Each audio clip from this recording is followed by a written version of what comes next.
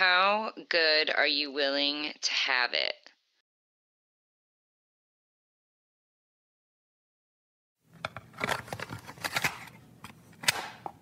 It's a lot, isn't it?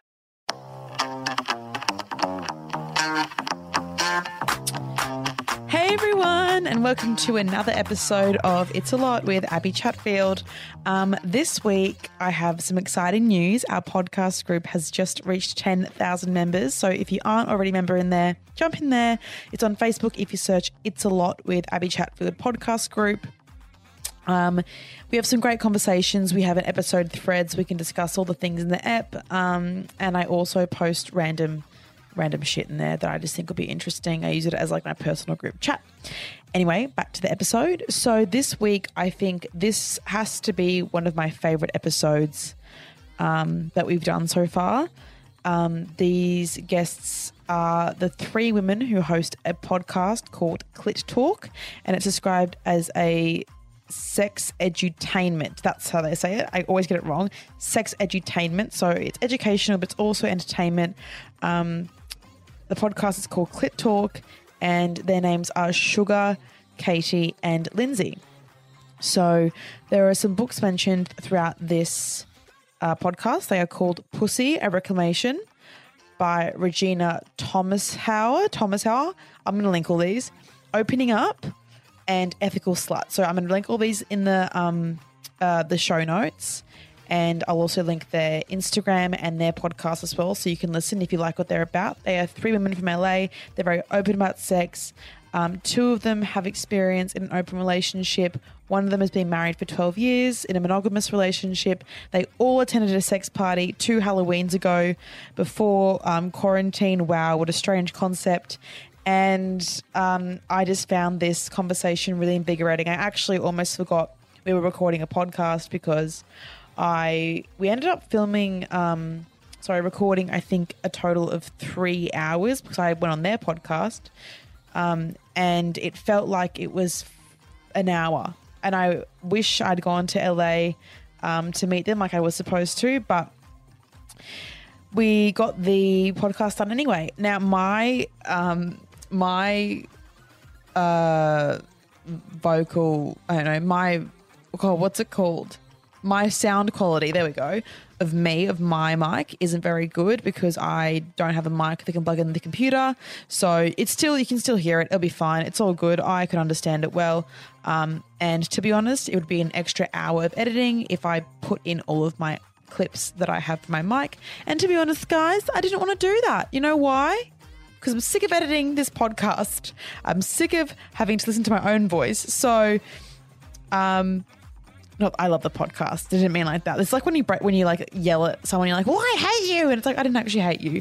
No, I'm just sick of hearing my own voice. So the less time I can spend hearing my own voice, the more time I can spend doing other fun things and creating ridiculous content for you guys. Anyway, here we go. Here is the episode with the hosts of Clit Talk, Katie, Sugar, and Lindsay.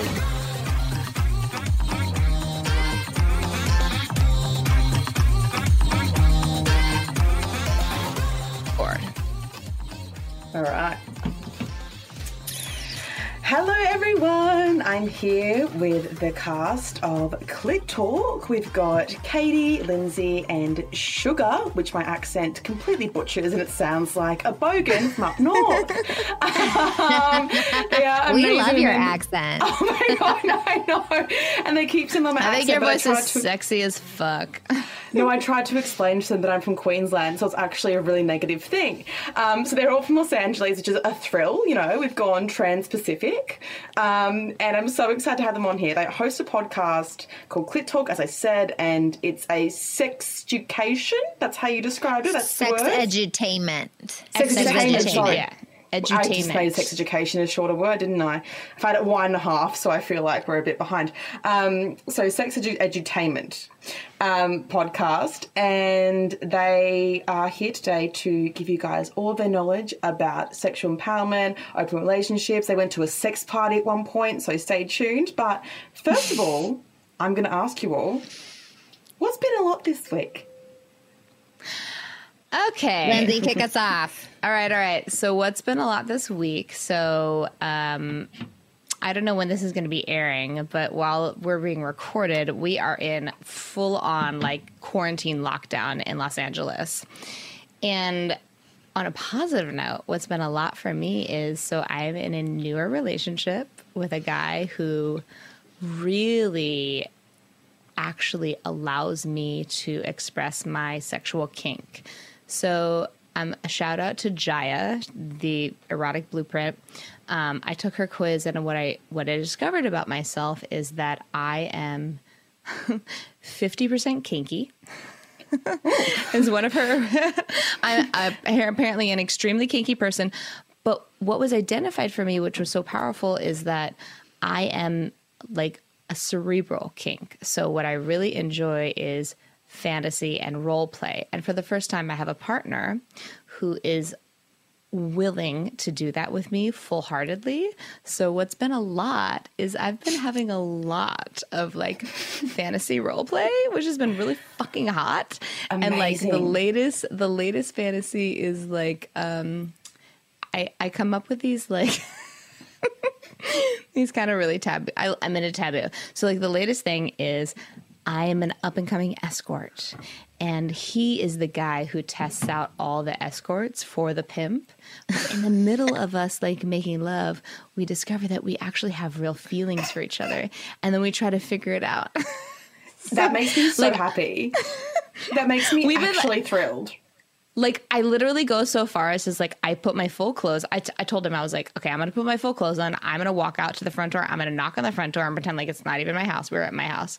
And I want you to slowly take my clothes off. I want you to ask permission for everything.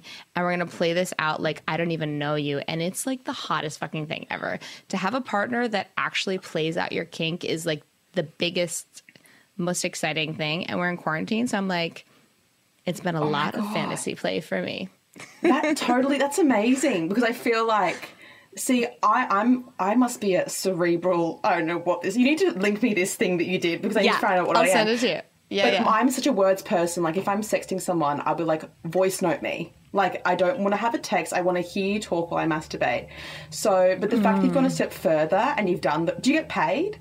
Is he paying you? Hey, no, he's my boyfriend. Yeah, but still... Sorry? Oh, that could be a part of the fantasy. Oh, actually, that could be like if there was like a funny kind of oh, you're right. And then you pay for dinner Abby, or something. So thank you. That's the next step in this. That's the Look next at a step bunch in of this ones. Yeah. Like, make it put rain, the money baby. on the nightstand. Yeah, on the nightstand, or like under the like doormat or something, and you're like, oh, for me. But what's so hot for me is that it's like, you know, when you get into a relation, like we've been dating for like almost like 8 months now, and I feel like when you have sex with someone, it's like you initially start sex naked, and what's something that's always missing for me is the permission based of taking off the clothes, which has always been a huge turn on for me. So to bring that back into the scenario, it's been a lot of like orgasms for me is what it's been. I love that. I need to take some pages out of your book and start doing that with my... It's hot. I don't say that I have a boyfriend on this podcast, so my friend. Okay, who's next? So what's been a lot for me is like a whole 180 from what Lindsay was sharing. But it does have a happy ending. I have a 9-month-old, and I've been married for 6 years, but with my husband for 12. So we have been in a very different place during this quarantine, and it's been a lot navigating sharing childcare and working and taking care of everything in the house. So what we've really discovered is we both have a commitment to keep the pleasure alive in our life. And the rule in our house is everyone gets everything they want all the time. So we just have to figure out ways in order to make that happen.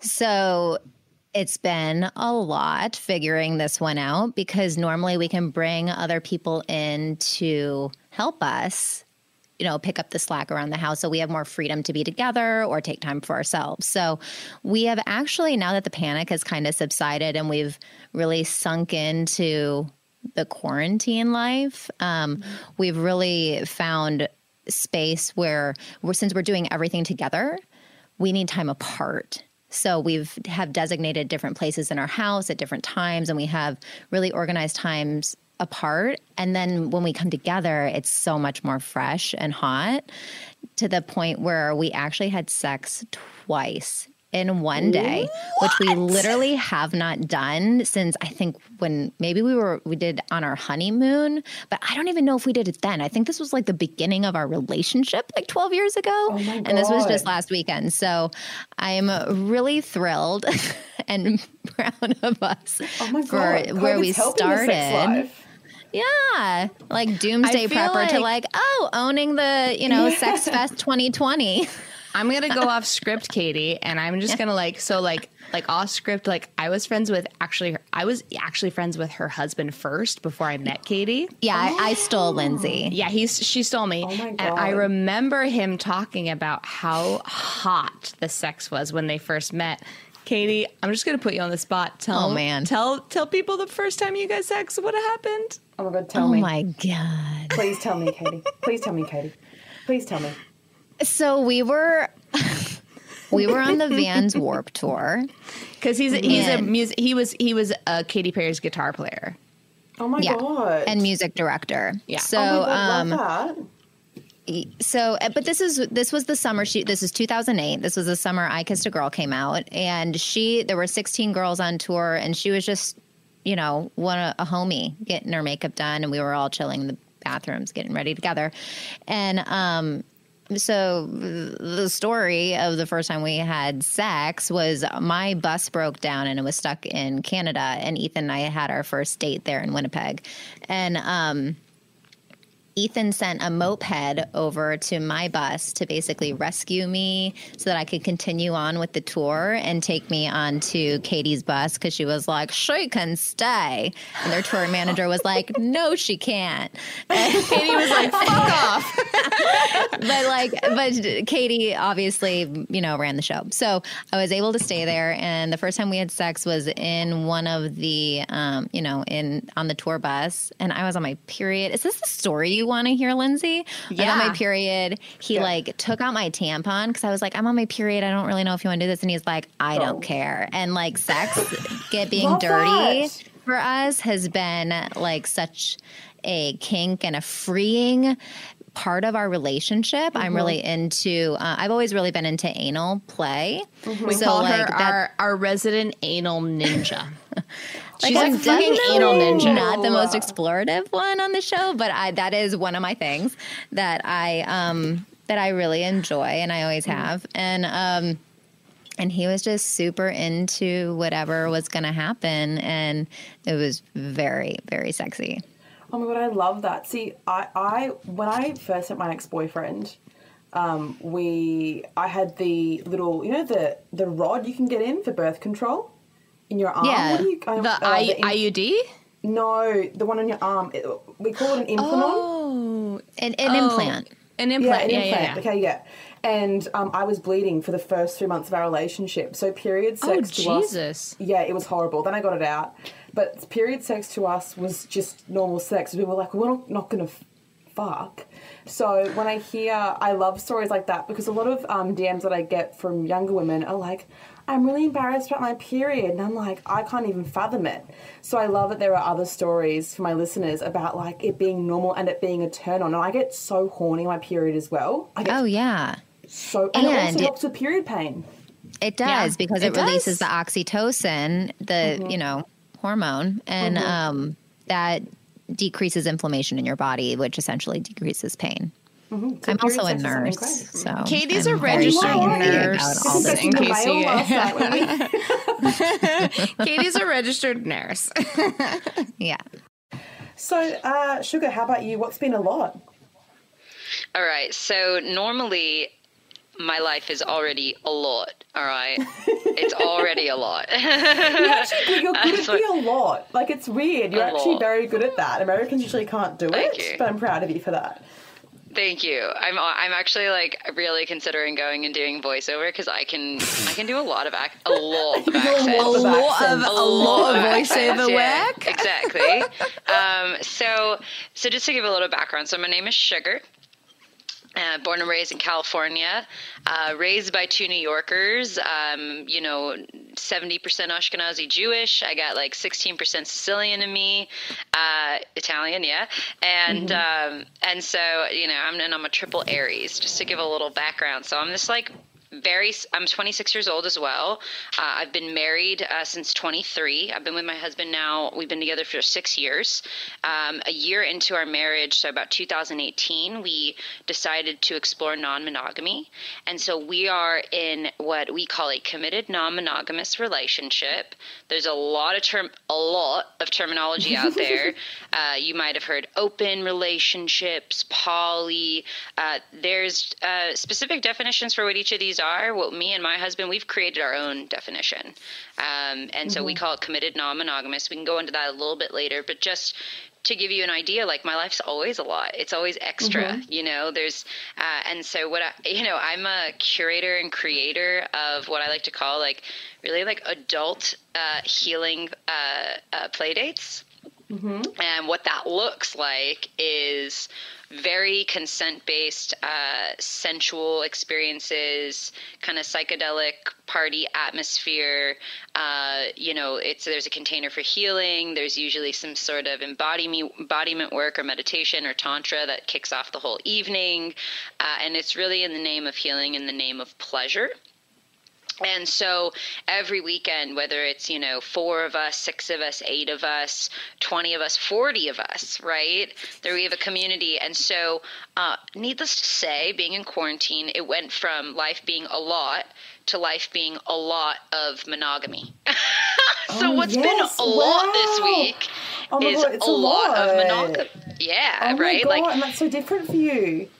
It's like going from like 100 to 0 instead of exactly. You did have like cold turkey. You honestly. did have a Zorgy though. I did have a Zorgy. Zorgy? Oh, I love that. Isn't it? So, I mean, look at it. Like, here's the thing. My expression sexually comes through, like, I love being a leader. When I get to be a leader and a facilitator and a catalyst for people, first of all, it just makes me be of service, which is so grounding and so healing. And I think people, I can be, a little bit misunderstood in terms of like, why do I do this? And like, oh, I'm a sex addict and all this stuff. But really, I'm a leadership addict. I'm like, I'm addicted to the healing that I know that's available through being vulnerable, in a sexual context. And I've coached a lot of people during experiences themselves. So going from what is actually called partnered non-monogamy, okay, which I can break that down a little bit more later. Going from partnered non-monogamy, like every weekend in some way, shape, or form, whether it's with with another couple, 2 other couples, to all of a sudden just cold turkey monogamy. It's a lot of monogamy, and it's been beautiful. My partner and I have been able to, just really work on our intimacy with ourselves, and it's been a lot. It's been a lot. I feel like you're sugar. I feel like sugar is sugarcoating it. Like it's been beautiful, but it's also been like a legitimate struggle for you. Well, so we had an incredible coach come on our show, Sarah Grace, the sensual sorceress, and it was really confronting at first. Like, I was having the experience that I did in the beginning of the relationship of like when we were monogamous, of like being needy around sex and like not realizing it, and then actually like going reverse and like then kind of just being like waiting for it, so being more like resigned and like just chillax, but really that's like a guard of like not really fully being in my feminine power and receiving. And so I was in a total roadblock. We had Sarah Grace come on the show, and this episode just came out last week, and if you listen to it, it's episode 105. If any of your listeners want to tune in, I sound like the grumpiest cat on the block. Like, you were a total upset. You were such a bitch that night. I was so triggered. Yeah, I literally sound like such a bitch. Like, it doesn't sound. I was so I'd really I'm a human too, Like, I'd been dealing with some really big shit coming up, right? Because like in the absence of all all of the extra stuff in life, like I was really grappling. And we had Sarah Grace come on the show, right? After this episode, and her coaching and like the support of our community is like badass. Like all of our partners were on that show. It was a cock talk, clit talk, like, how fun. Yeah, we so do. fun. Yeah, we do episodes where we bring our With partners on, yeah. or we do episodes with all men and like hear men's perspective. We call it cock talk instead of clit talk. Love that. It's so good. Yeah. It's so great. The men are such like a contribution to the conversation. And so since then, that was probably almost a month ago, but the episode just released, 105 released the week before this one.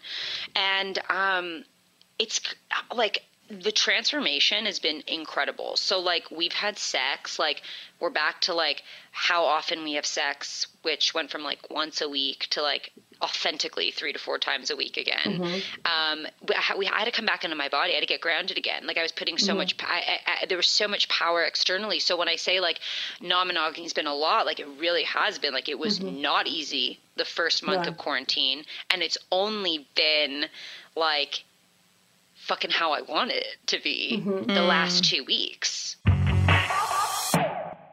I love your way of saying that you having sex authentically 3 or 4 times a week, which is a really nice way to put it, because I think a lot of the time you think I should be fucking my boyfriend once a week or 3 times a week or sometimes a month, and it becomes a pressure that doesn't make it anywhere near as enjoyable. And when it is authentic, you can feel that difference in it not being like one person feels pressure to do it, so, and not in a non-consensual way, just in like a, well, this should happen because we're together.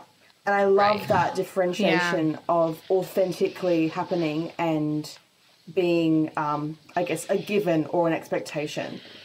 So Well, I and love I can that. add mean, to that. It's like thank I've had relationships where it did feel like that, right? And I think a lot of it has to do with learning your partner's like exotic blueprint, right? Like I, for so many years, felt so suppressed because I didn't know what to ask for. But having a partner that actually really gives me what I need, sex doesn't feel like a chore anymore. Like I'm excited to have sex. Even in like, I've been dating this guy for almost a year and I am still so excited to have sex with him. Like normally at this point in a relationship, I'm like, it starts to feel like a chore. So I think there's real power in, you know, knowing what your sexual archetype is and like empowering that for you and your partner. Yeah, and realizing the worth of that as well in a relationship, rather than being like, I think a lot of people just go, oh, well, sex is just an add-on, when it's actually a very vital part of a relationship. Particularly, I think in Australia, like my friends in Australia, I don't know about in the US, but a lot of my friends would be like, oh, well, you know, like to me, because I'd be like, well, sex is probably the top 2 or 3 things in a relationship for me, because it's the things that differentiates between a friendship for me anyway. And people would be like, well, you're being frivolous, or you're being vain, or it doesn't matter. And I think having that connection, like you were saying, Lindsay, kind of shows an understanding of each other anyway on a deeper level. And I love that. Yeah. Okay, well, that was a lot, guys. That was a lot. That was a lot. We're a lot. We're a lot, and I love it. I just wish I was in LA to have drinks with you guys. Okay, so we have to make that happen. I know. The next segment is listener questions. So we've got 2 questions for you guys, and I chose these ones because I felt like you as a whole could really help with these ones.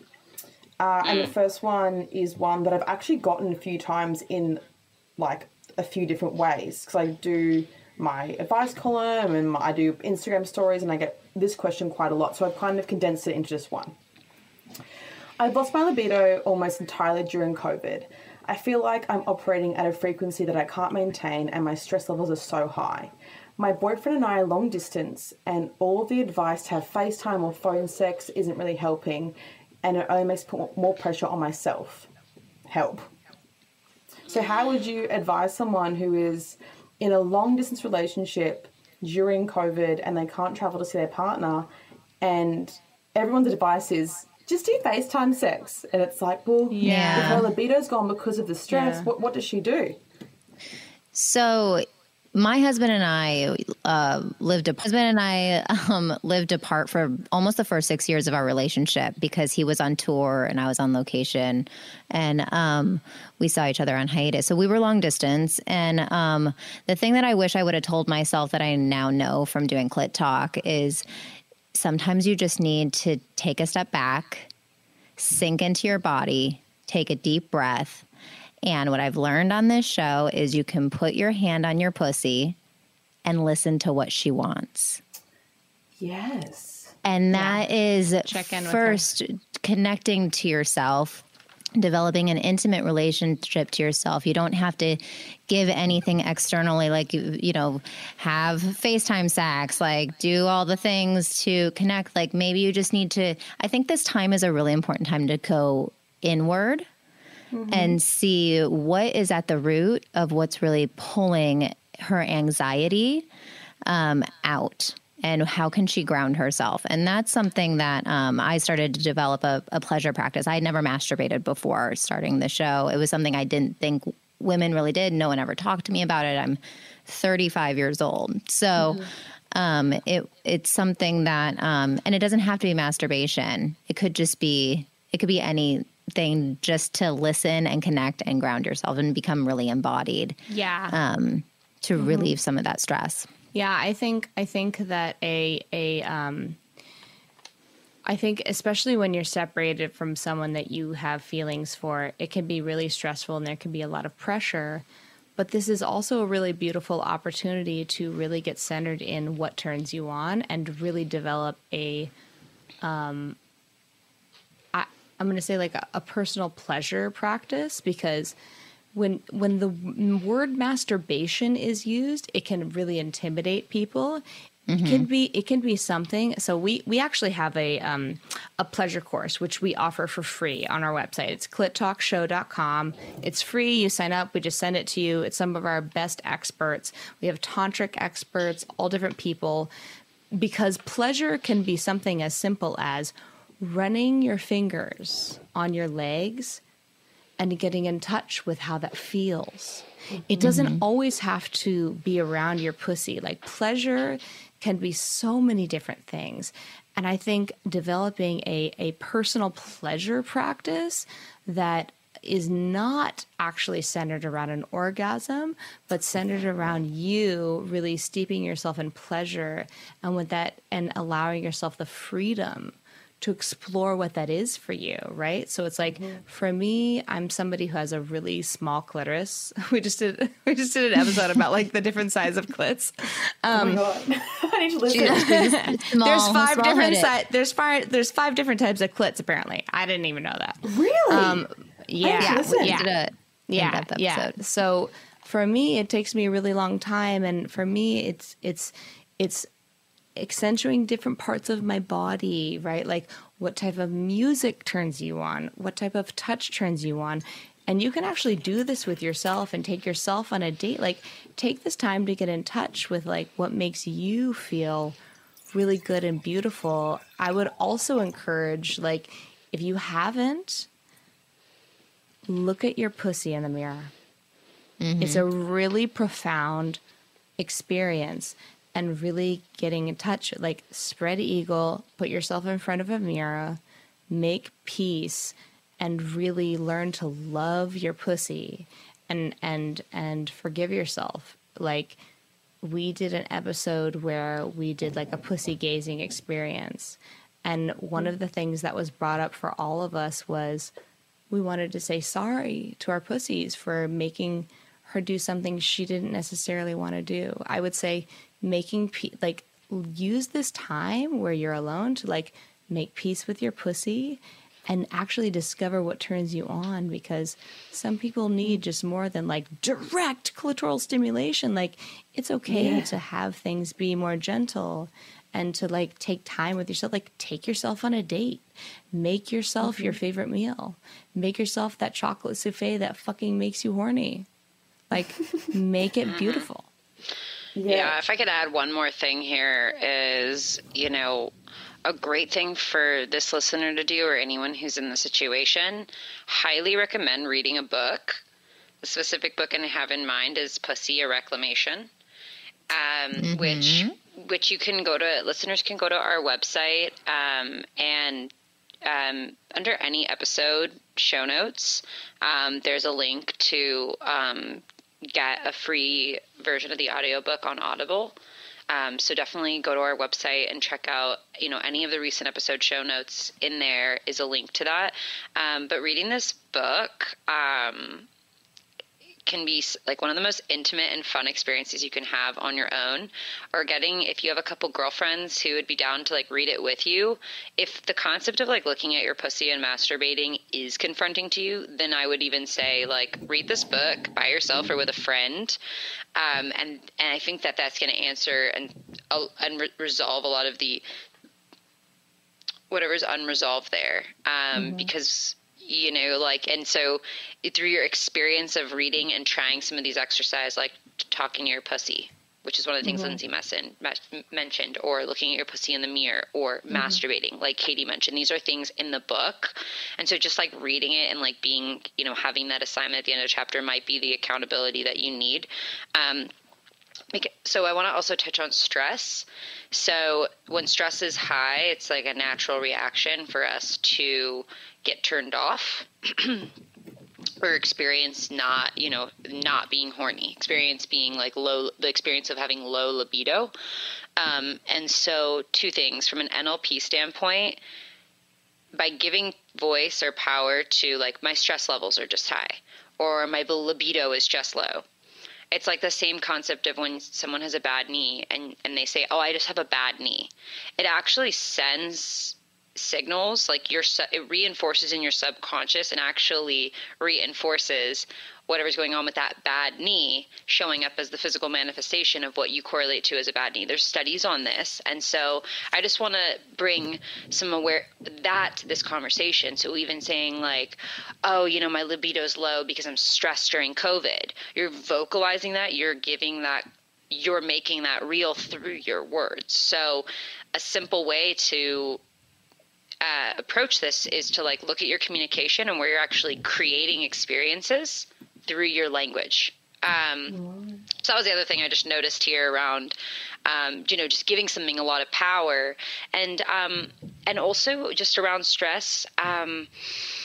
So stress, like I'm very anxious. Anxiety disorder or whatever runs my family, and I'm just like anti-medication around it, and like I literally have to do like Mary Jane at night, like the kind medicinally, the kind that soothes your body. Which is legal here in LA. It is legal. Yeah, legal they're here. very lucky. We have to drive down to a town called. It's legal called here. Minden. It's not even a bad thing. Yeah. It's legal here. Exactly. And so like my point is that like I feel like I'm constantly spending so much of my time every day managing my stress. Right? Like it's like a huge part of my life is taking actions that manage my stress levels. And like, so the opportunity of taking some of our advice here that Katie and Lindsay pointed out, and what I added with reading the book, is that's going to, what you can guarantee is that somehow that is going to work itself out. That stress will become something that you have to manage less and less, and that you're subconsciously managing without realizing it through a masturbation practice, through, like Lindsay said, having a relationship with your pussy. So it's like how to get rid of the stress can also be like such a stressful thing. Yes. Like, oh my God, what am I going to do? It's guilt around having stress. Like Right. I'm so stressed. And it Like, creates some I more always- stress. Yeah, I always say my therapist, the best thing she ever said to me was, I felt really guilty for having feelings for The Bachelor still afterwards. And she was like, you already have these negative feelings and you're putting stress and guilt on yourself for the negative feelings. Like, it's a similar thing. It's like you are already worried about your lack of libido and you're stressing yourself out about your lack of libido, adding more stress. It's like it's a cyclical thing. It's exactly. And so that true. was the NLP thing I was talking about, is it's recreating and refueling, to support the case, right? And like, it's just brilliant how our minds do this, and how like you said, we literally create it, and we just keep co-creating it. So, yeah, Our brains are really smart that way. really smart that way. They really would encourage this. Yeah. Well, I think that's amazing advice, and this is why I want to have you guys on, because usually when we have these Q&As, I'm like, and also, but I'm like, yep, and next one, because it's like everything's covered by all three of you. Okay. Oh, cool. It's so good. You guys are amazing. And because you come from three different perspectives as well. So I love that it's same but different. So it's all sex positive, open, but it's different experiences which we all have. Okay, so the next one I found, I think this is perfect, like perfect for you guys. So this person's title of their email was, "My boyfriend cheated and I'm unbothered?" ? And this is pre-COVID. So let's answer this as though COVID doesn't exist, because I like pretending. So the story behind this is, my boyfriend's dad passed suddenly. He came back from his dad's funeral in his small hometown and was acting fucking weird. We have an open phone policy, so I just checked his phone. There was a group chat with his friends. Basically, he'd gone out while he was back in his childhood hometown, got really wasted, took some ketamine, and hooked up with a chick. Geez. I mean, fair. And hooked up with a chick. His friend told him not to tell me despite our honesty policy. So anyway, I asked him if something had happened, and he denied it. And then I asked him to go and get tested, and he said he didn't cheat, so he doesn't have to get tested. And then I said, if you didn't cheat, you need to stop acting like you did, and to remember that I'd rather an honest mistake than a betrayal. He won't admit it, but he's being extra attentive now, and I feel like he will confess in his own time. The thing is, I've been cheated on before, and that was a deal breaker at the time, but this isn't. It's a betrayal that hurts. I don't know if it's an indication that I'm being a pushover, or if I'm willing to accept this behaviour because perhaps monogamy isn't the most important thing to me anymore. And I've had this predicament before where I've been cheated on or I've been betrayed. And I'm like, I don't really care. Does that mean that I want an open relationship? Or does that mean that I'm being... Because your friends tell you that in monogamous relationships, you're being a pushover.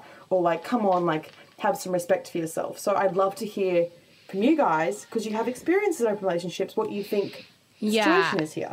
I feel like there's actually multiple layers here and multiple questions here. So I can share that I was actually in an open relationship, right? So where we were allowed to fuck other people, but he had gone to Vegas to a bachelor party. I'm like, how fucking cliche can you be?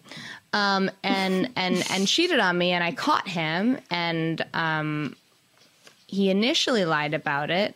But the thing that got him to actually confess was like, I'm not going to leave you. I just want you to be honest, because the lying is the thing that's going to hurt the most. And I think that's my first point. So, yeah, intercourse with another person is one thing. And like, that affects other people. You know, some people it really affects them a lot. Other people it doesn't. And that's one type of betrayal. But I do think... when I shared this story with people, the thing that hurt the most was the lying. Mm-hmm. And I think for her, it's really, if he's still lying and she knows for a fact that he's lying, you have to choose for yourself. Are you willing to be with a liar? Because for me, like, cheating is a fuck up, and that's for people to decide on their own if they can be with that or not. But lying is a way deeper thing. Mm-hmm. So for me, like, in my situation, he came out to me, and we tried to be open and everything. And I think that a one-off infidelity can be something that's worked through. I think lying, if someone is an innate liar, I do think that that's something to really pay attention to. Mm-hmm. If someone's not going to be honest with you, like, that's a deeper, that's a way deeper wound than cheating, for me personally. Mm-hmm. I also feel like if she's not affected by it, there may be a conversation of, like, do they want to broach the conversation of non-monogamy? Mm-hmm. or an open relationship, which is another option. If she's unfazed by it, maybe she's someone who's kind of open to that, you know.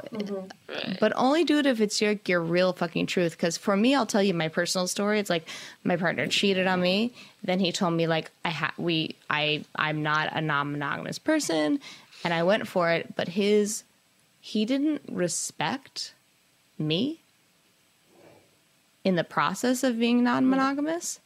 If you're going to be non-monogamous, like, it can be the most beautiful thing, and it can also be horrifically traumatic depending on the partner that you have. It's definitely not the easiest way to have a relationship, but it is some people's total truth. So what I would say to her is, like, first of all, like, the honesty thing is a big red flag for me. Second of all, if she's open to non-monogamy, like opening that conversation, the thing that had my partner confess was, I was like, look, I'm not going to leave you if you tell me the truth. We can work this out. You know, I would also encourage her to be a little bit more ruthless. Like, if you know something for a fact, like, why are you willing to be in a situation where you know someone's lying to you? That's also something to take a look at. Like, why are you willing to be in that situation? Yeah, it's almost like... Yeah, go, Sugar. It's almost like maybe say, like, yo, I looked at your phone. Yeah. You know, because, like, I've actually been in a situation, like that you're fucking busted. What the fuck? Yeah, like, you're also busted. Policy. They have a policy that's okay. So it isn't like he's going to go, well, that's a violation of privacy. They have a policy that she's allowed to do that. Yeah, so like, why is she unwilling honesty to bust him? That's really more of what I'm wondering. Like, why is she unwilling to bust him? Well, and I think actually, like, it might be something around, like, what we want other people to do usually, like, if we look within ourselves, like, Gandhi says it best, right? Like, change you want to see, like, change within yourself first. So wanting him to be honest, like, I appreciate holding space for him to, in his own time, like, share the truth. At the same time, though, like, being up right away, like Lindsay said, like, you're kind of enduring, like, waiting for him to say, because you haven't done what you're asking him to do, which is to just be honest about it. So maybe for this person, it's just like, take on doing what you're asking, like, be honest with him. Like, I looked through your phone, so I know. And you know what I got to tell myself? I looked through your fucking phone. I don't like that I did. Like, I've had to do that, you know, and my husband wasn't, you know, he hadn't cheated on me, but I didn't know he was texting, like, this woman that, like, we became friends with. And this was, like, right in the beginning when we were, like, working out our kind of kinks, or not kinks, like, kinky kink, but, like, I know what you mean. Wrinkles. Wrinkles. Yeah, the wrinkles we needed to, like, iron out, right? And this was one of them. And so when I asked, he didn't say anything up front. And to, like, actually have the conversation that there was I had to be like, oh, fuck, dude, I'm so sorry. I checked your phone. I fucking hate that I did that, but, like, I kind of knew something. Yeah. And, like, I'm glad I trusted myself because I was right. So, like, can we just talk about this? Because, like, I know, and now you know that I know, and, like, let's now move beyond that and address the actual conversation. Yeah, like, admit what you did. Like, I admitted it. It was, like, a little bit of, he's like, you checked my phone? I'm like, you cheated on me. And I've never checked your phone before until I had, like, women have an innate like, we have an instinct. I'm not the type of girl that, like, sorts through someone's phone, but when I had an instinct, yes, I did, and I don't regret it.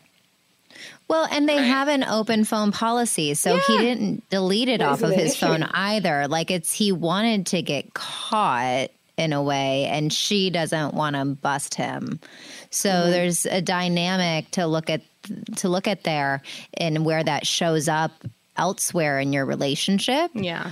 Because that kind of cat and mouse kind of thing can be fun, but it can also cause huge rifts in your if you are looking to have a long-term relationship with this person, can be a really big issue down the line. So it's better to nip it in the bud now. And just both parties come clean and really decide, like, how do you want to create your relationship, you know? And I'm, you know, on the monogamous train. So if my husband ever did, I mean, it would just be over. and I'd take half of his money, and that would be that. So, and that's how Katie feels about that. and he would, yeah. So, but you know, it's that's just for me personally. But this is like, you know, you really have to. I agree. You really have to confront and look at why aren't you confronting it, and what has you endure being in pain. Yeah. Because you're really painting yourself as the victim. Yes. And you're benefiting from that in some way. So what's the payoff of being a victim, and what is the detriment that it's actually doing to your life?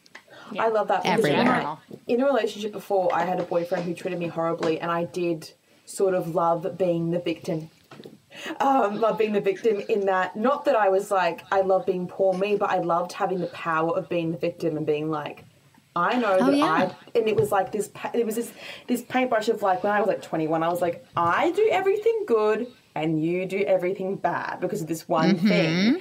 And it is a payoff from being the victim. That is such an It's passive insightful aggressive, thing to say. actually. That is so true. And It's not it's not a fully responsible embodied woman. Yeah. No. So in short, what we're saying is, confront him or talk to him about it. Have an open conversation about it. You have an open phone policy, so just talk to him about it. You're not even going to be in trouble. Like, you have an open phone policy. Like just be like, look, I saw the fucking evidence. What the fuck, bro? Like, why is she accepting this? I don't understand that. The thing is, if she'd asked and then he'd gone, yeah, you know what, then she wouldn't have had to mention the evidence. But it's like, okay, but I have this though. So, like, you've lied now, even though I know what happened. That's the thing that would really hurt me, I think.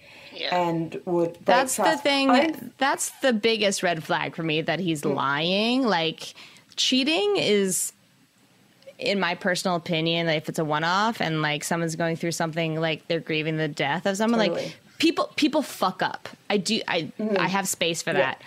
But the lying is more of a red flag to me. 100%. The thing is, most of the questions that I get, my answer is just talk to them. Like, it seems so simple, just because I've had relationships where everything is spoken about and everything is on the table, and it's never a taboo topic or a scary topic, even when people fuck up.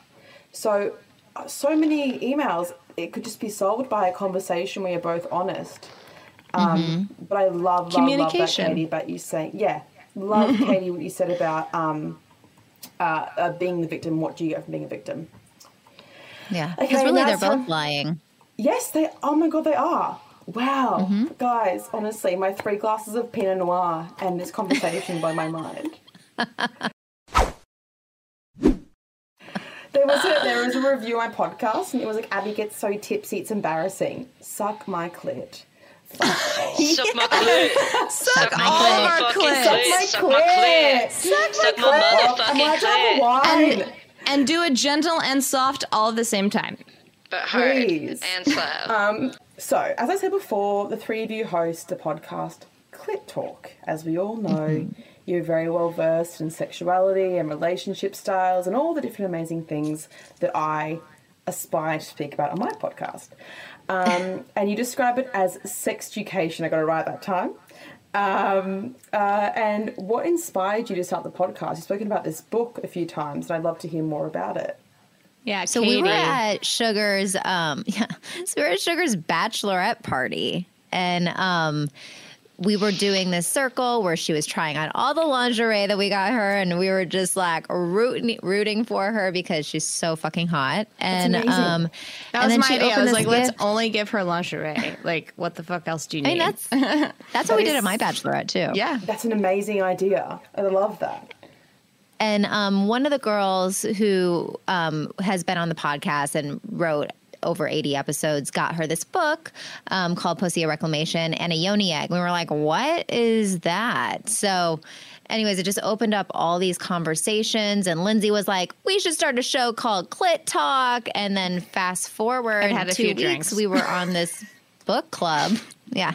Lots of drinks. Lots of fun stories. Yeah. And we started a conference. We started a conference called Book Club, and as we were reading this book, all of our lives, we had, I think, 10 or 12 women in the book club, and all of our stories, our lives were just shifting and changing for the better the more that we were owning this conversation of reclaiming our own pussies in our like individually and just saying the word. And then it was, you know, a show. Yeah, it was well, basically because a show. one of the big points of the show, or of the book, sorry, is that like pussy, the word, right? It's like pussy, a reclamation, right? Like one of the big things that Regina Thomas-Shao, who we actually like had on our show, which was she came on our show. fucking huge moment. She's a New York Times bestselling author, and we like somehow got her on the show. You know, one of the most powerful things that she talks about is, you know, ironically, right? Pussy has been used to describe people as weak. Yes. And when you think about it, the pussy is actually one of the most powerful organs in the body. It can fucking open up and deliver a baby. It can take a pounding. You know, testicles are way like more sensitive than a pussy. So it really speaks to the patriarchy. And, you know, we love men. We actually are not we love, one of our biggest commitments is gender harmony. Mm-hmm. So we're not blaming men. We actually are looking to bring everybody together. But it's ironic that pussy has been used as a word to describe weak, and really even just reclaiming that one thing about it. You know, we all used to be, I would say, Katie, like was like really uncomfortable with the word pussy, but when you actually like define it, like vagina is very clinical and yoni is like, there's lots of different words for it, but it's like, what's wrong with the word pussy? And actually reclaiming that word as women, and as humanity, and actually having an empowering context behind that word was something that really moved us. And we were having, like, it was sort of like a revelation for all of us. Like, I had considered myself a really open sexual person, but had never considered that concept. And so the conversations we were having, we were, like, really moved by it and moved by this book. And we were like, you know what? People should hear these conversations. And women should know that they're beautiful and perfect just the way that they are, and that gender harmony is a real possibility for everybody. Absolutely. That's so funny you say about the word pussy. See, in Australia, we just say cunt all the time. Like, we literally say cunt. Do you ever say cunt during sex? Or is that just us? Well, you know what's funny is we sign off every one of our episodes with, we'll see you next Tuesday. Which is... Okay, pause. Kate, during the show, during The Bachelor, one of the girls in the house called The Bachelor a dog cunt. Which is a dog cunt? What's a dog cunt? So, like in Australia, let me just give you a bit of a cultural education. So in Australia, you can say like sick cunt, dog cunt, like mad cunt, and like dog cunt is like you're a dog, like you're a dog to the boys. Yeah. Sick cunt is obviously a good thing, right? So one of the girls called him a dog cunt. I told The Bachelor that they were calling him the dog cunt around the house, and there was a meme going around that he was like, "You called me a dog. See you next Tuesday," on live television, because it's the only way they can make it happen. So when I hear that, I'm like triggered back to the time that I fucking dobbed on someone. But well, we're doing it it's like a subtle, like, cunt is actually, we want to take the stigma out of words like that. Yeah, see, because we are like a lot of people that I have sex with use the word cunt in like a sexy way, and I wanted to know if that was the same in the US, because in Australia the word cunt obviously isn't as intense. But, well, you know what's funny is like our show is called Clit Talk, right? Clit is, you know, short for clitoris, which is a part of the anatomy, yet iTunes has starred out 2 of our letters. No, I saw that. Yeah, because apparently clit is apparently a 4-letter word. You know, but there's shows on iTunes called The Dick Show. But even our episodes that are cock talk, they don't star out. They don't star out the word cock, but they star out the word clit, which is really interesting. Interesting. Yeah. So you guys are up to season 4 now, right? On your podcast. And I assume that in all of your candid discussions that you've had and all of the guests you've had on and everyone, you've learned a lot about yourselves and other people and sexuality. What would you say you think is the number one thing you've learned, or has your mind changed on a certain issue at all? Like, what have you learned, or what has been like a big thing that the podcast has impacted you on? I mean, I guess for me, we've had sex workers on the show, right? Like, and sex workers, for those of like the umbrella of that is like escorts, porn, like people who work in porn, like all of that. And I always was a very sexual person, but I didn't realize that I still held just the tiniest bit of judgment. Like, oh, these are damaged people who do this. And when I actually had the opportunity to meet people who were sex workers, I realized, no, they're not necessarily damaged. Like, I'm sure there's a range, but the people that I've had the opportunity to have an interaction with, Nina Hartley, Riley Reyes, Dr. Lori, who is actually like a sex therapist. So Amazing. she would work with people who, maybe have never had sex before and they're like 60 years old. And she would start working with them as gently as like just touching their arm, because they are so deprived for attention. And one of the statistics that like really shocked me was the biggest statistic of sex workers. There's a whole thing of professional huggers.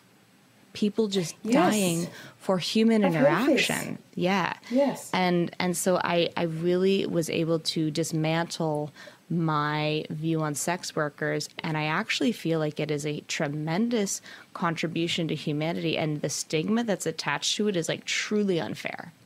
It is unfair, totally. And I would, and how regulated they are is extremely unfair, because it makes it very really hard for them to unfair. make a living. Yeah. It's the oldest profession in the world. Like, you're really going to like give someone a hard time for like being a professional hugger? Like, what's wrong with humanity that is something that's like stigmatized, right? Like, there are people that really struggle.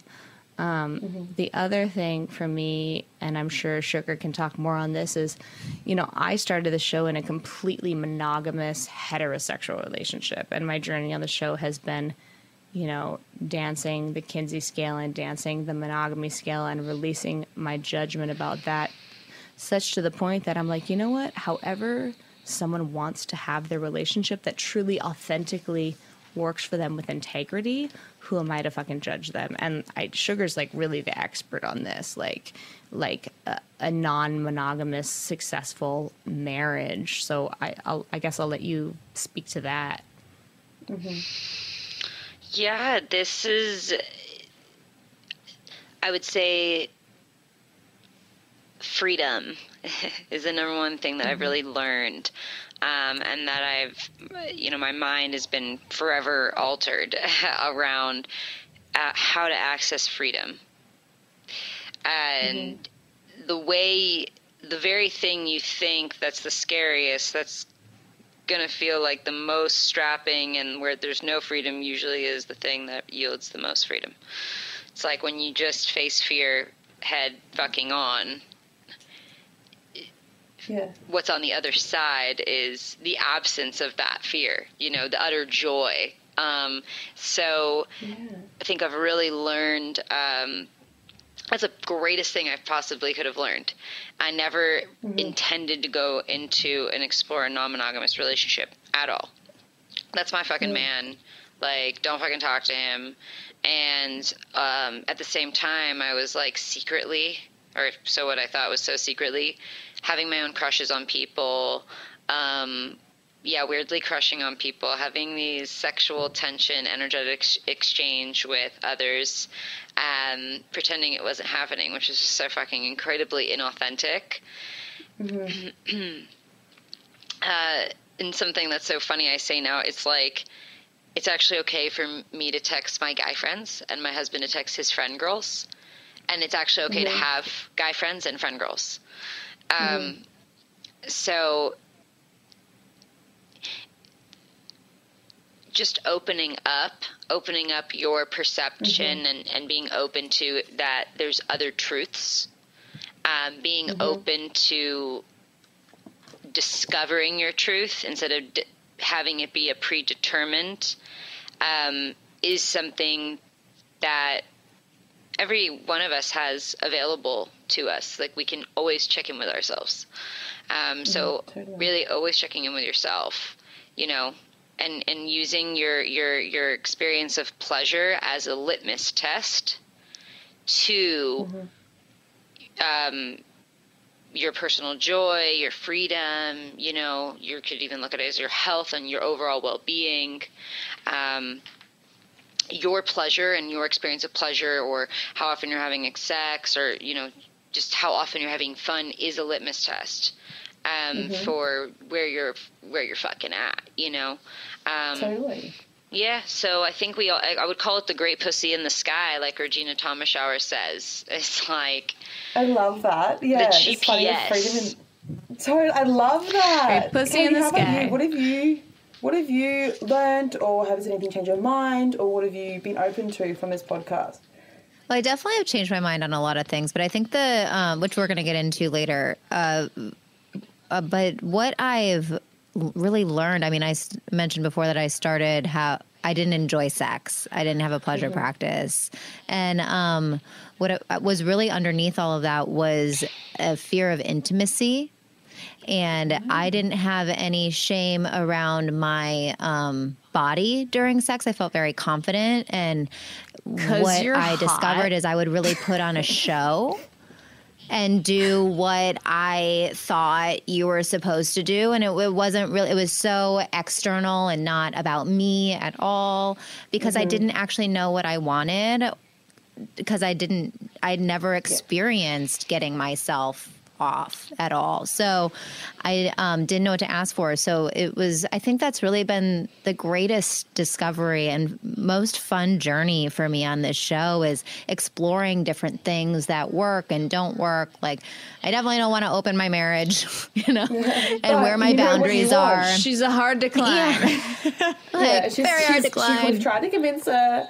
She's Me and Sugar are checked constantly in. like, are you sure you don't want us to go down to you? And Katie's like, fuck off. Well, and that's the thing, though, like, there's power in Like- her decision because she's checked in Yeah. with herself. She's actually taken the time to be like, 100%. She's connected to her pussy. And that's she's her friends truth. with us. She's She's been connected. around it. She's like had to have considered it at one point. Like, yeah, no. Yeah. And there's power Yeah, in that. and that's great. And You know. and setting Totally. powerful boundaries and being really clear about communication about intimate things was something that I really wasn't ever comfortable doing, and I wouldn't do it, which is why it didn't exist in my life. So I think that's definitely been the greatest lesson of being a host of Clit Talk and getting the opportunity to experience all the great guests and field what do we call it when we go into the field to really do research on, like, For the the sake underground of world the of sex? podcast, we're at To a demystify dungeon. taboo. We're at a sex dungeon for the sake of the podcast.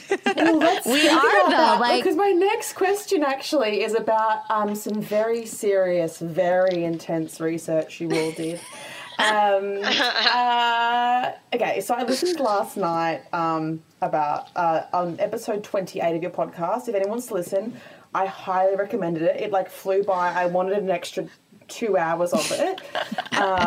You guys attended a sex party, and this We was did. what was it last Halloween or was it Halloween before? Halloween before God. it must have I been. think it She's was- a 9-month-old now. It was last Halloween. It was last Halloween. No.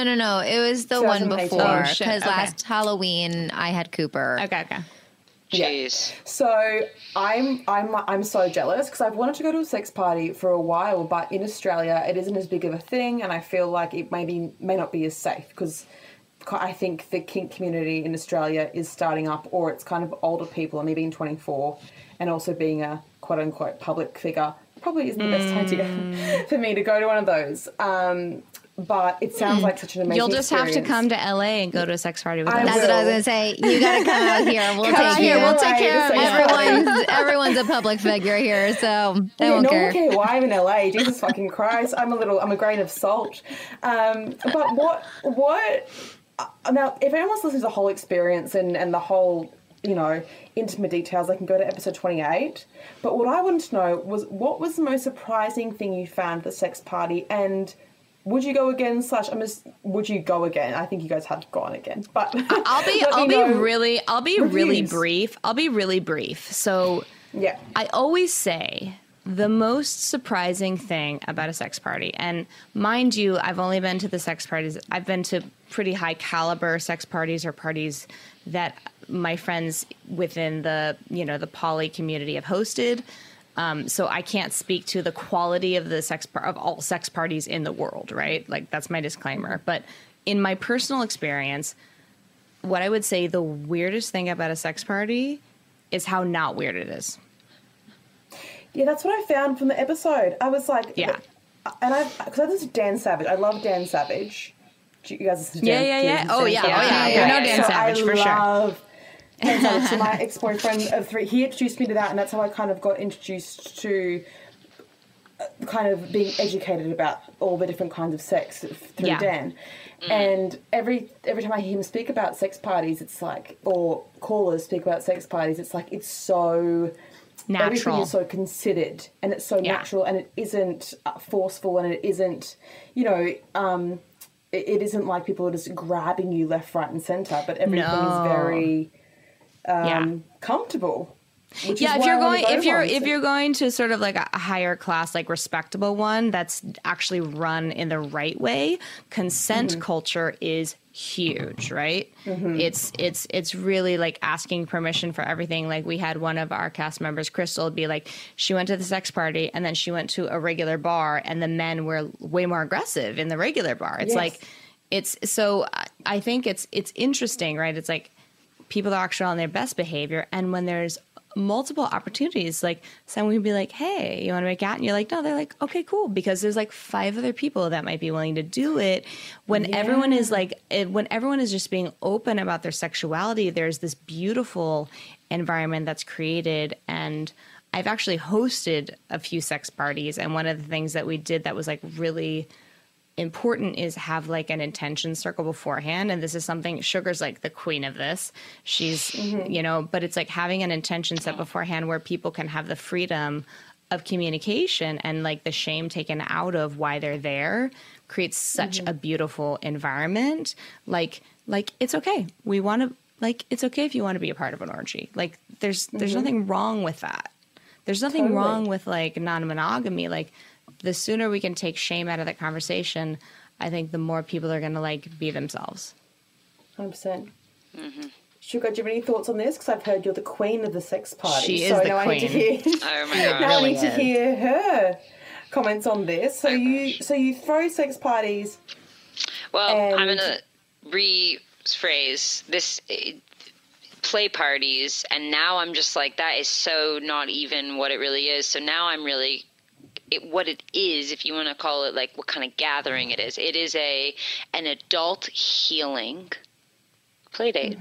These are your specific. This is a very curated, like, Sugar magical event. Like, I don't want people to feel like this is what all sex parties are, because this is a really beautiful thing that you've created. I have. And what I'm looking to, what I do though, is like kind of showing people that you can create this sacredness even with just a small group of your friends. Like, it doesn't have to be like I'm doing it through like demonstrating it, and like I even kind of like facilitated this orgy, this like Zoom orgy that wasn't even really an orgy, and it's you facilitated it. Well, I did lead a whole meditation in the beginning, and then like do a whole clearing of the fears and concerns. And did you guys do this together and not tell me We're about done. it? Okay, moving on. Yes, God, we had a there's some Zorgy. baby. We Yeah, had a there's some Zoom Zorgy. orgy. There's some We had a Zorgy Zoom. babe. Jesus Christ. Me and We're going- Sugar They know had a not to Zoom invite orgy me to these together. things. Whatever. So It's going just the tangent, truth. but Katie, in a nutshell, yes, we had a dinner party on Zoom. No, seriously, look, as friends, you know, it was like a three couples on a date on, Yep. we cooked food and just did that. And then we were talking about how we've been talking about that. And then I was like, well, if you guys are serious, let's fucking do it, right? I was not the one who was like advocating it for a while, right? I was actually against it, but I heard in the conversation like this curiosity, but also this resistance. So I was like naturally met with the challenge, like, all right, well, let's fucking do this. And I love that. again, only really wanted to do it for the opportunity to facilitate that. That's I wasn't what was in it resistant for to me. Impromptu. Yeah, an impromptu. We had a Zoom Zorgy orgy. is what you're calling it? Well, it was Yeah. a Zoom A orgy. Zoom orgy. We are calling it a Zorgy. Well, look at how cool this is. Listen, so We're I in did the, I quarantine. led, What are we supposed to Lindsay do? had this great idea to play this game where each couple got to come up with and strategize what they wanted the other two couples to do, and then each couple would go at the same time. So just picture this, set the scene. Everyone has their bedroom set. These are all friends who love and trust each other, who don't really play together, but like are on the outskirts of the community, but like super know each other to the core, right? And know about our commitment with Clit Talk. And so it's just a naturally open kind of conversation. And so we're all on Zoom, right? And we literally do a full body, like 5 to 10 minute meditation, acknowledging our concerns and fears Which about was even doing this. beautiful, by the way. It was really beautifully led. Thank you. Amazing. And it just gave everyone like permission to acknowledge them and let them go, for the opportunity to have a breakthrough on really being present. And what more confronting of a way than when you're on fucking Zoom with your goofy ass fucking friends who like you're not necessarily even turned on by, but it's not even fucking about that. It's actually You're not about turned on by me? No, I am, but like the situation is kind of awkward. Like, come on. a bit weird, You know what? yeah. It's a bit Is this why I weird. Yeah, don't it's a go bit to weird, dinner but it's like the parties opportunity anymore? to confront the uncomfortableness and create something amazing. So after this meditation, we play this game, and no joke, Lindsay and her partner, they're the first couple, The and it's so wizard. cute to see them strategize. And finally, they're ready. Like, okay, all right, we know what we want you guys to do. And they said, all right, so we want you to imagine that you haven't seen each other in a year, and you're just seeing each other for the first time, and you kiss.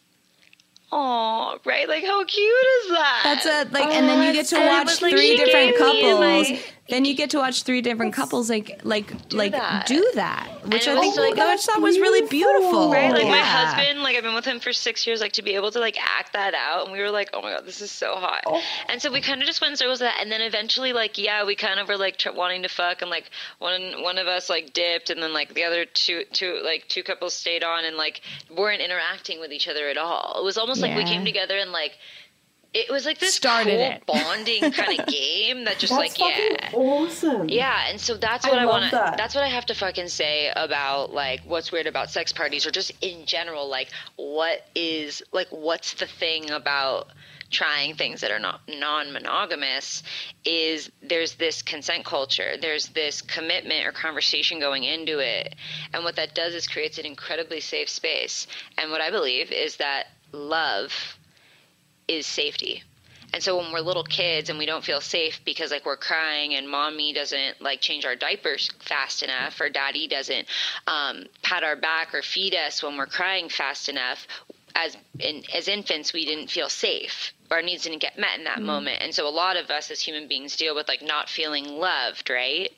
Well, we can look back and we could probably connect that to where we actually just didn't really feel safe, meaning that we didn't feel our needs were being met, and so we had this experience being unloved. So in this consent culture, you're creating this incredibly safe space, which actually brings forward an enormous sense of connection and love that's very authentic and arises very authentically.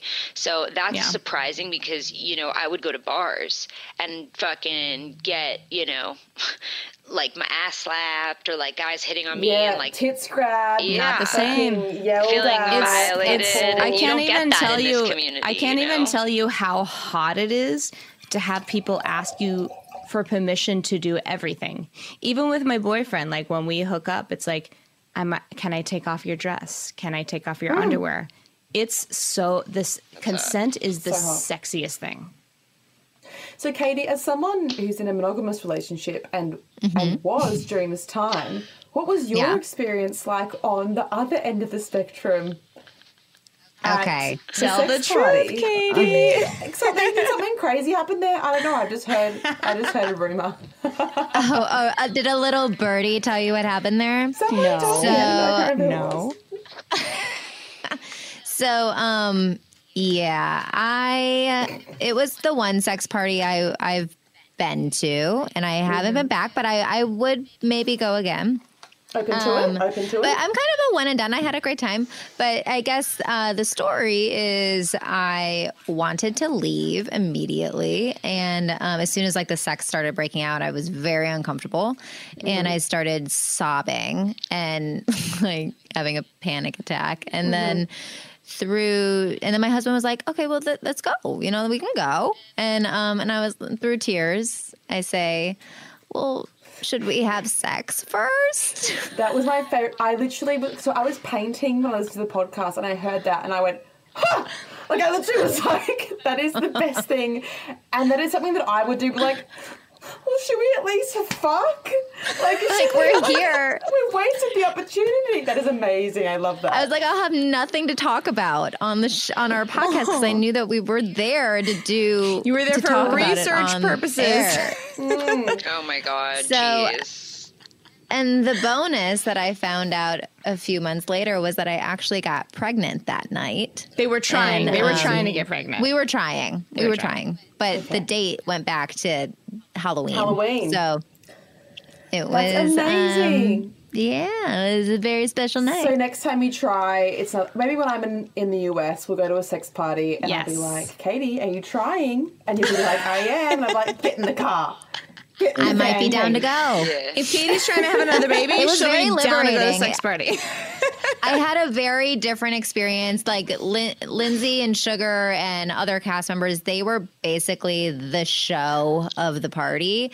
And that was not what my husband and I were comfortable doing. So we actually had a really great experience up on the rooftop. It was this Hollywood mansion and this dusky night. And there was just 3 couples up there. And one had just finished and another one was in the middle. And my husband and I was dressed as Wonder Woman and he was dressed as Clark Kent. And so we just went at it. And this couple like circled around the pool. They kept their distance way far from us and watched us from a distance. And that was actually really hot.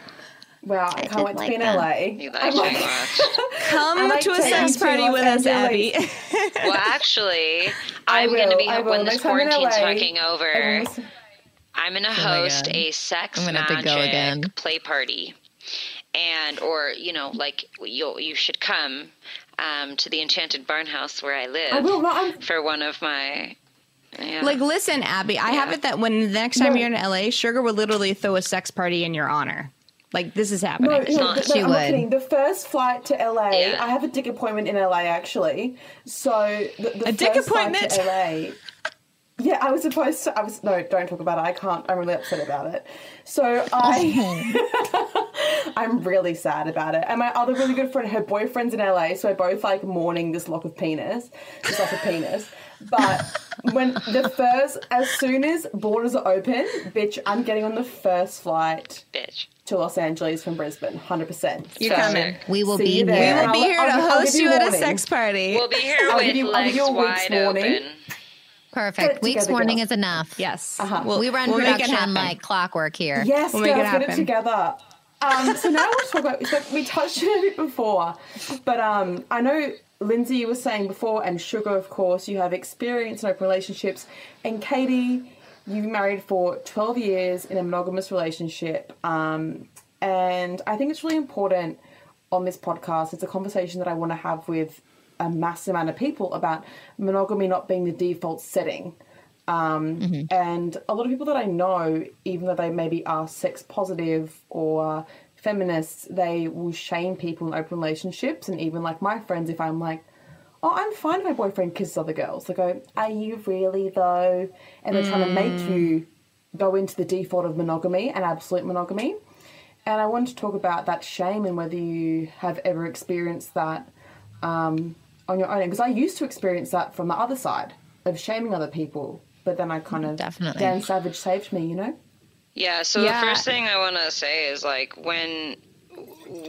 yes, I've experienced shame, and what I've discovered is that when people like quote unquote shame us, it's really their own shame and their own discomfort that they're projecting. Mm-hmm. As always, I think that's always the case, isn't it? When someone's trying to make you feel bad for something you're doing that isn't hurting anyone else, it's about an uncomfortability that they have with themselves, and they're trying to say, well, I'm not allowed to do that, so why are you allowed to do that? I can't comfortably have an open relationship, so why are you allowed to do that? As we're allowed to own your sexuality, and I think that's really great that you're so open about it. Well, I can honestly say that at one point in my life, I did judge people for being in open relationships, and then I found myself in one, right? Like, I started, monogamous for 2 years, and then we opened it up, and it wasn't the best experience for me, but being on this podcast and experiencing it, I do realize that, like, monogamy is not the only answer. Like, there are so many different ways to be in a relationship, and if you have really strong communication and it works for both people, like, it's monogamy. It's so interesting that it's been drilled into our brains as like the moral thing to do, right? Yeah. But when you look at the history of human beings, it's actually not how human beings started, and it's not even necessarily we did a whole season on a book called Sex at Dawn, where we literally really steep deeply into the history of humans.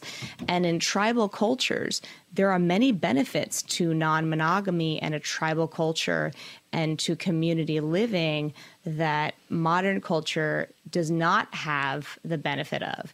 So I do think it's interesting. In some ways, we're working against our biology. I do think that in modern culture, people should have the choice, but I don't think that one should be considered more moral than the other. And I've experienced both, and like, I think I skirt the line. I don't know what's right for me, but I also think it's okay to be fluid, right? Like, yeah, and to figure out what's best for you. I think that's just yeah.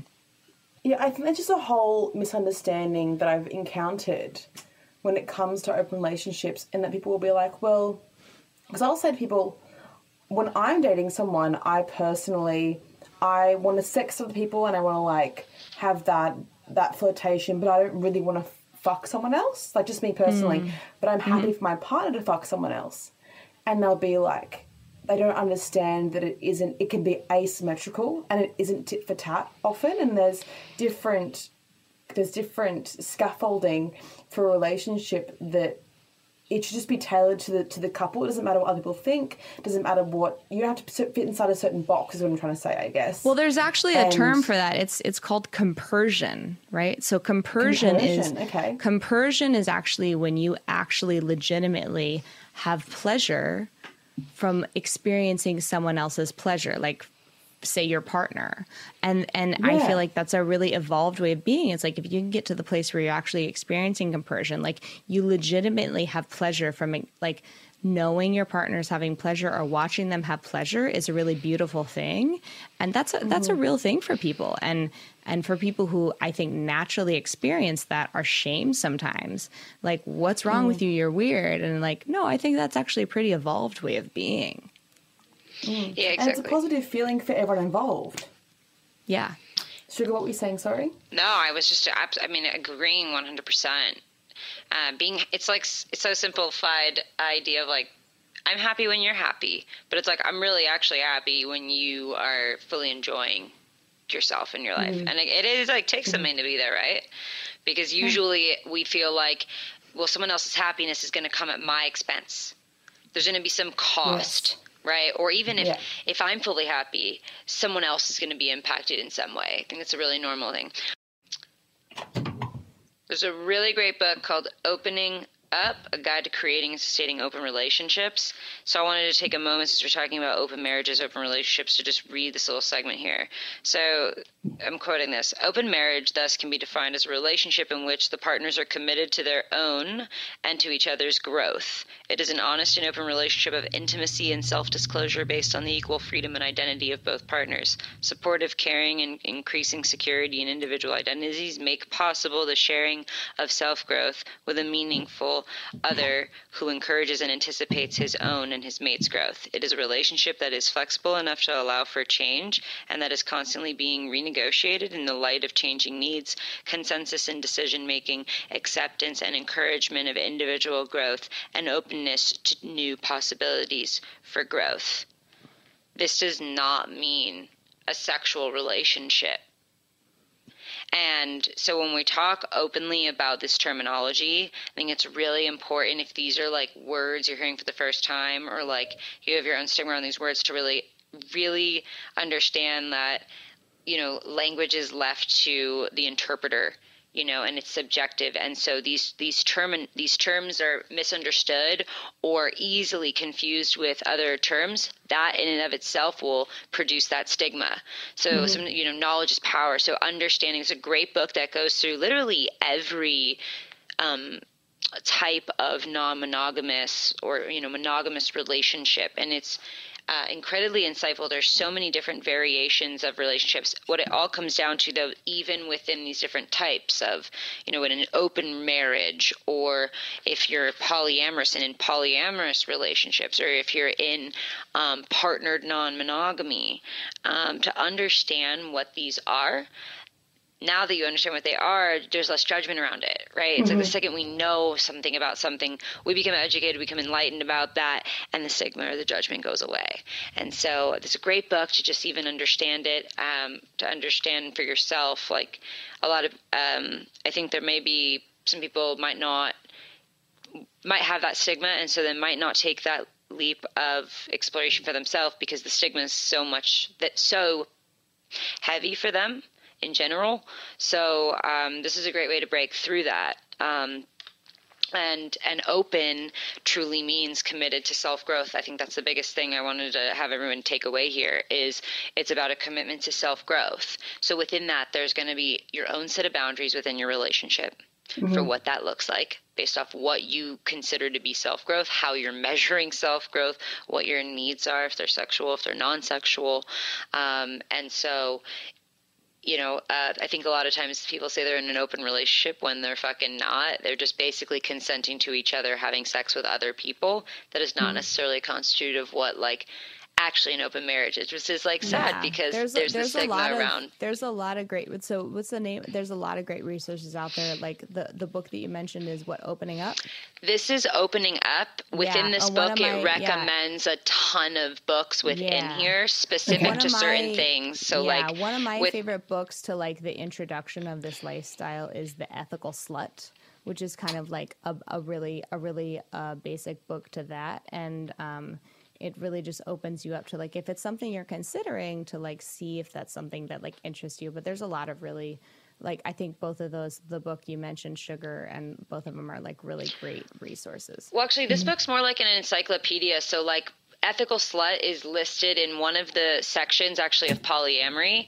Ethical Slut is the recommended read to go dive deeper into that. So this is more like one of those books where when you go through the there's 20 different sects, there's recommendations to learn more about them to other resources too. Yeah. So it's really it's a really good broad scope, but getting into Ethical Slut's one of the fucking best resources. So many people on our podcast have talked about that book. So you gotta definitely get that. I'll link both in the Opening Up and Ethical Slut in the show notes because they sound both amazing. I need to read both of them. Yeah. So I wanted to finish just on, because you guys, your whole podcast is about being sexually confident and open and being educated and enlightened in regards to sex. And I just wanted one more question for you guys. I get so many questions from people on Instagram and on the podcast emails about how to be confident in bed, or when sending nudes, or even just masturbating and feeling sexually liberated enough to masturbate without guilt. And if you had one piece of advice to people who struggle with that, what would that be? Well, I would definitely say that's been a huge journey of our entire cast, is developing a personal pleasure practice, as we like to call it, because there's so much more to masturbation than just rubbing your clit. There's a whole world out there, and we've actually developed, because a free giveaway. If you go to our website, clittalkshow.com, we have a free pleasure course that really dives deep into this. Like, it can be a pleasure can be so many things. It can be sex magic, where you're manifesting what you want through masturbation. It can be stroking your legs. It can be laying there and looking at your vagina and accepting your vagina or your cock for everything it is. Like, pleasure is such a really deep conversation that I think deserves everyone's attention. Like, a self-pleasure practice for me personally has made such a difference in my life. Like, honestly, it's made a difference in my relationships, in my finances, in my body image. Like, developing a self-pleasure practice where you really acknowledge the beauty of who you are and the beauty of your, like, really getting in touch with your pussy and learning to listen to her is such a powerful thing. I would say, like, that would be my number one piece of advice, is like really like taking the time to like get present to your pussy. Mm-hmm. Sugar, do you have anything else to say on that, and how to be confident and sexually liberated and all the things?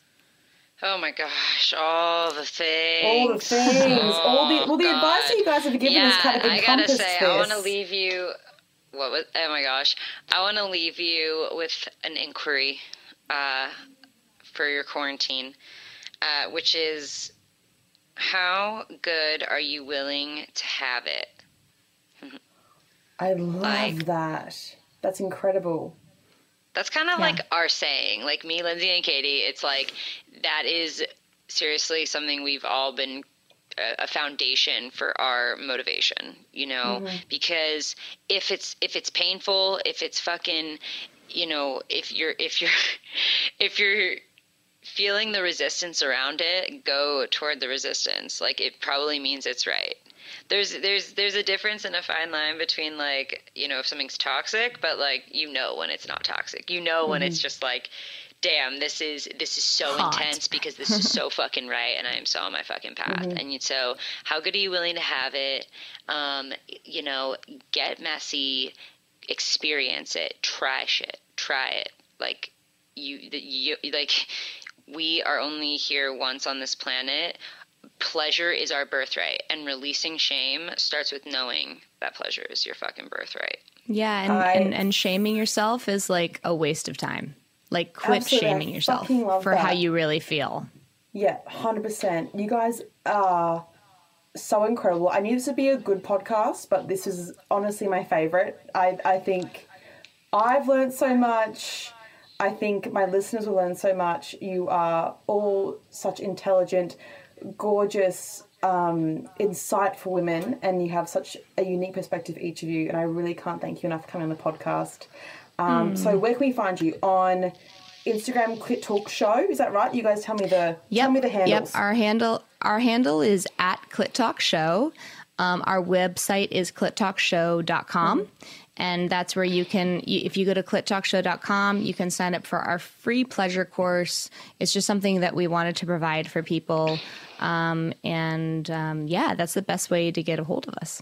Amazing. I'll link that all in the episode notes as well. And thank you so much. Hopefully in the next 12 months, I'll be in LA having a drink with you at a sex party. Yay! Something like that. Thank you so much. Yeah, Katie will be ready to go to a sex party by then. Time's up, honestly. Thank you so much.